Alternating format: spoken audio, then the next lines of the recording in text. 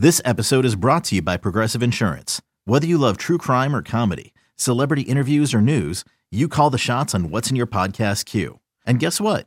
Now you can call them on your auto insurance too with the Name Your Price tool from Progressive. It works just the way it sounds. You tell Progressive how much you want to pay for car insurance, and they'll show you coverage options that fit your budget. Get your quote today at Progressive.com to join the over 28 million drivers who trust Progressive. Progressive Casualty Insurance Company and Affiliates. Price and coverage match limited by state law. You could spend the weekend doing the same old whatever, or you could conquer the weekend in the all-new Hyundai Santa Fe. Visit HyundaiUSA.com for more details. Hyundai, there's joy in every journey. You're listening to the Upper Hand Fantasy Podcast. Now, here's your host, Faraz Sadiki and Zach Rizzuto. What's going on, everybody? Welcome back to the Upper Hand Fantasy Podcast. We didn't go away. We're still here. Still a lot of off-season content to go over, but this podcast is really about the wild card playoff games. If you know, obviously a lot of our fantasy leagues are over with. We still have a lot to do that. Like in terms of like DFS, still well and alive.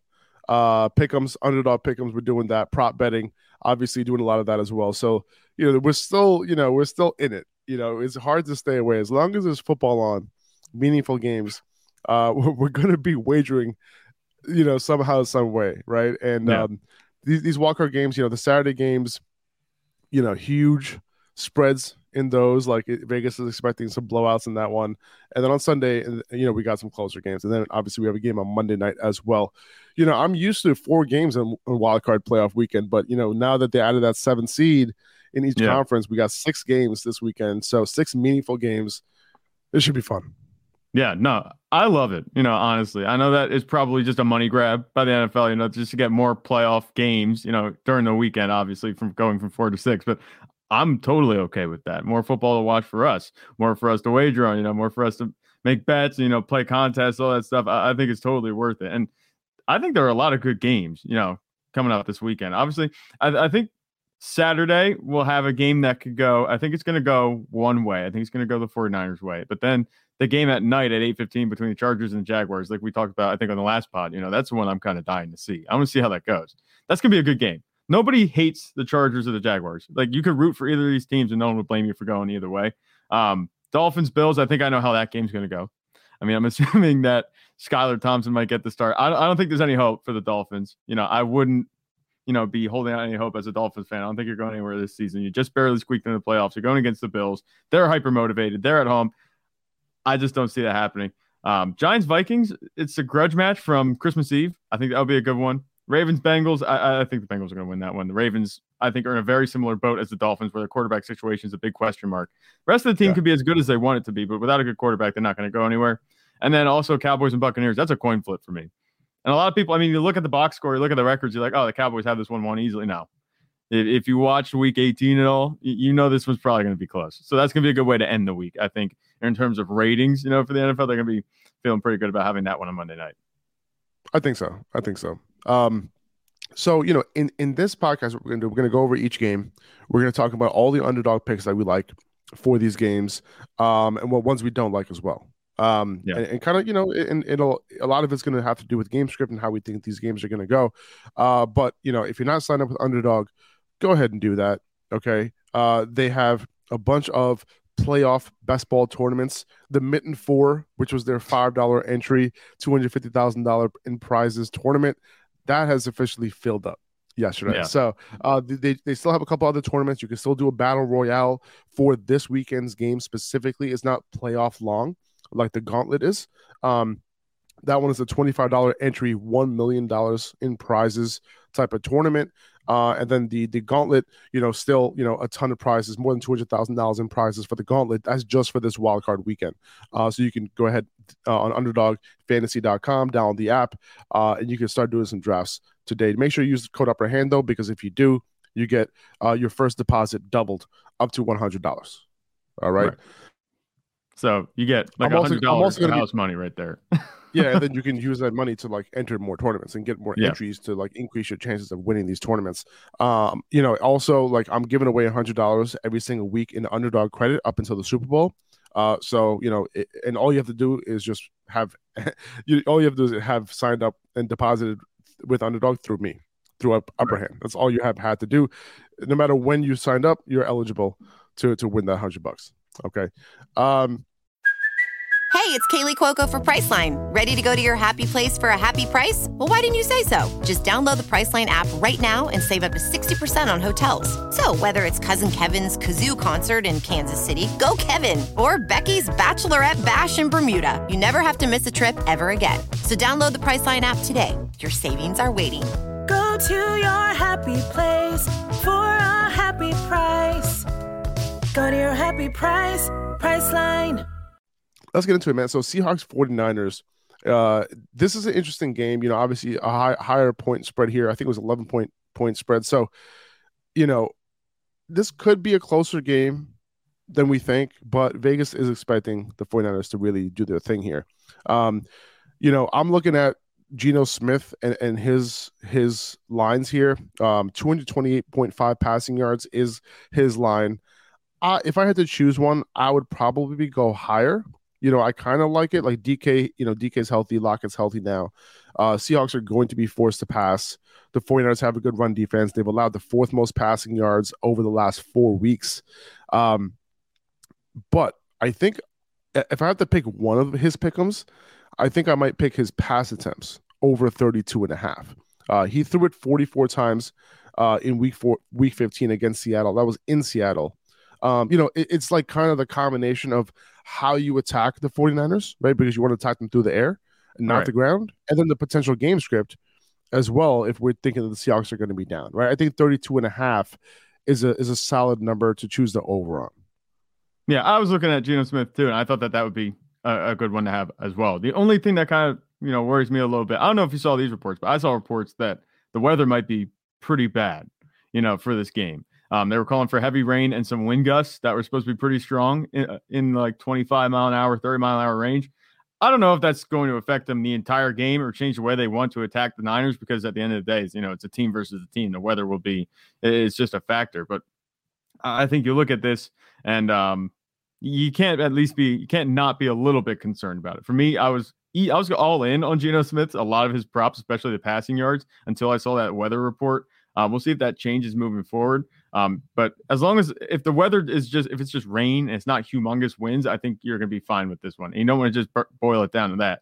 But I think that they're probably going to be playing catch up. I don't think there's really a scenario where Seahawks have a lead in this game because the 49ers have just been dominating every facet of the game since they started at 3-4. So I think that you could go with that. I'm just monitoring the weather report. I don't have a problem with that bet at all. It's just I think that I would just keep an eye on that just in case, because there are a lot of picks too that I like as well outside of this one. Yeah. Okay. So this is not your favorite pick. Now, I much rather go with the attempts than the yardage. The yardage is definitely a lot more iffy for me. So in terms of like the weather, it seems like the weather might not be too bad in terms of weather. I'm sorry. In terms of the weather might be too bad. In terms of the weather might not be too bad in terms of weather. In terms of wind. I'm sorry. But yeah, I think that's the thing that we have to pay attention to. Whether it's going to be 20, 25 mile per hour winds. If there is, then yeah, we definitely have to have concern about that, because it's possible that they just run the ball a lot more. But if it's like 10 to 15 mile per hour winds, it's not too bad. If there's gusts up to 30 miles per hour, then you kind of have to worry a little bit. It's still possible that the attempts are there. It's still possible that the attempts are there. It's just not the yardage. So yeah, that might not be the best. If you're only putting together 5 of these all together for the whole weekend, that might not be the best one to go with. I agree. I was also looking at, if the weather isn't so bad, Tyler Lockett, over 5 receptions, in both matchups against the 49ers, he had 9 catches and 7 catches. And it makes sense, that flanker role that he plays on that right side in the slot, that's where the 49ers weakness has been. Right. And, I think that, if the weather's okay, I think Tyler Lockett, is a lock for more than 5 catches, even with that broken finger. Yeah, I think that's a fair bet too. We've seen Geno Smith dial in on Tyler Lockett plenty this season. Obviously, it's DK Metcalf and Tyler Lockett, but they both get very similar. It looks like usage, very similar production, and we had them ranked back to back pretty much every week. This season. Since we've known that Geno Smith, he's Geno Smith, and he's not the Geno Smith of old. He's the Geno Smith of new. I like the Seahawks, definitely. I want them to do well in this game. I want to pick the overs on this one. I think that Tyler Lockett can do this. I'm more confident in Tyler Lockett doing his thing than maybe Geno Smith, distributing the ball well, having those passing yards. If he's going to be throwing passing yards, I think it's going to be going to these receivers. I wouldn't really pick anybody else outside the big two and Metcalf and Lockett. That's why I like to, choose the opportunity. A lot of these props, I love to choose the opportunity props because it's way more easier to predict, in my opinion. No, that's 100%. Yeah, and we look at opposed to the production. Like whenever I see these, like pass attempts or like receptions, opposed to like yardage, right? Because if you expect Lockett to get his targets and you expect him to catch most of them, right? Regardless of how many yards he goes for, right? It's kind of like playing in a PPR league where it's just like, well, he has a solid floor because he's going to catch 5-6 balls. It's a similar thing here. It is, yeah, and I absolutely, I do like the opportunity ones as well. Someone else that I kind of like in this game, going to the other side of the ball, and this was one of my favorite ones. I think this one's kind of like a gimme, in my opinion, and I'm not sure how big you might be on this one, but I think George Kittle, he has a 9.15 fantasy point prop this week. I think he can hit that easily with flying colors this week. Brock Purdy has been playing so well, throwing touchdowns, specifically to George Kittle as of late. He's been using him a whole lot. He's looked much better than he did at the beginning of the season. George Kittle did. I think that this is a slam dunk pick. The weather would be concerning if Kittle weren't on the absolute tear that he was. The efficiency and production has been there despite the targets not being huge. That's why I'm avoiding the 4 receptions and the 43 receiving yards. But if he can score a touchdown, give me that. That's 6 points. If he catches, let's see. So I'm assuming it's a half-point PPR, I think, for underdog. I think if he catches he just needs 3 catches for 40 yards and then a touchdown. Yeah. The touchdown puts him way over the top. So if he catches a touchdown pass, which I think is a pretty safe bet, the way that Brock Purdy's been playing, the way he's been targeting him, and the way this offense has been performing, don't forget that this offense is averaging 33.5 fantasy points, not fantasy points, total game points a game since Brock Purdy took over. This is, I think, a really easy one for me. And I'm slamming that one in the net, regardless of the weather. I agree. He scored 7 touchdowns in the last 4 games. And like you said, the reception ones, you're like, I'm not sure because he's had 4 receptions in 3 of them, right? 3 of those 4 games. He went under 30 yards in 2 of them.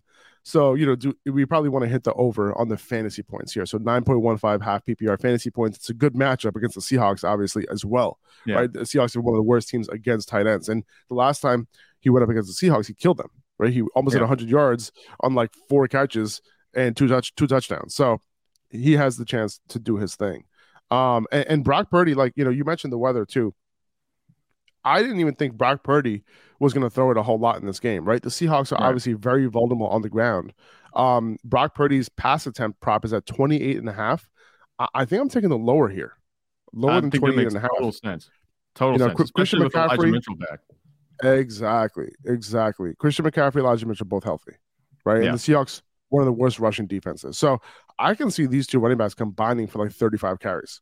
And if you look at Purdy's last 6 starts, 28.5 pass attempts, he's gone under that 4 times in those 6 starts.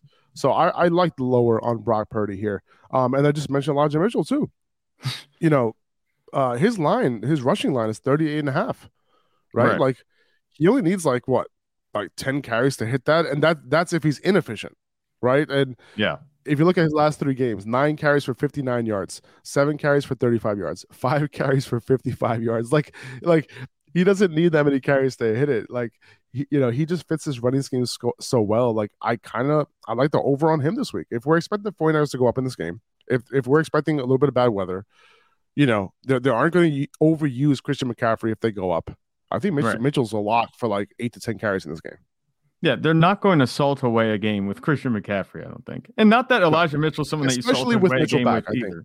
Yeah. I think especially with Mitchell back, I would say. Right. Yeah, especially with him back. Not that Elijah Mitchell's this bruiser, and he obviously hasn't proven to be able to stay healthy in his entire career. But you look at his career, his yards per carry is always hovering around high 4, low 5. He's been super efficient every time he's been on the field. He just hasn't been able to stay healthy. So I think that you could definitely take Elijah Mitchell some higher props in this one. Because, like you said, if the Niners go up in this game, they're not going to put their premier playmaker in Christian McCaffrey out on the field in the late third quarter into the fourth quarter in sloppy weather, if that's what it's going to come down to. I think that this is a good pick with Elijah Mitchell. And Brock Purdy, you talk about him, they're not asking him to do much. This lower pick on those attempts, I think, is consistent with the game plan that they're going to have. I don't see him throwing the ball a whole lot, especially in a high-pressure situation like this. Granted, it's not the worst matchup. It's not like this is a scary team that they're going to be playing. Obviously, Geno Smith and the Seahawks, they have a chip on their shoulder, so that's something. This isn't the worst-case scenario for Brock Purdy. It's still going to be relatively comfortable for him. They're not going to ask him to do too much in his first playoff game. I think that having him on the lower, especially given the fact that Christian McCaffrey and Elijah Mitchell are back, like you said, it's going to be a ground and pound day for the Niners. 2400 Sports is an Odyssey company.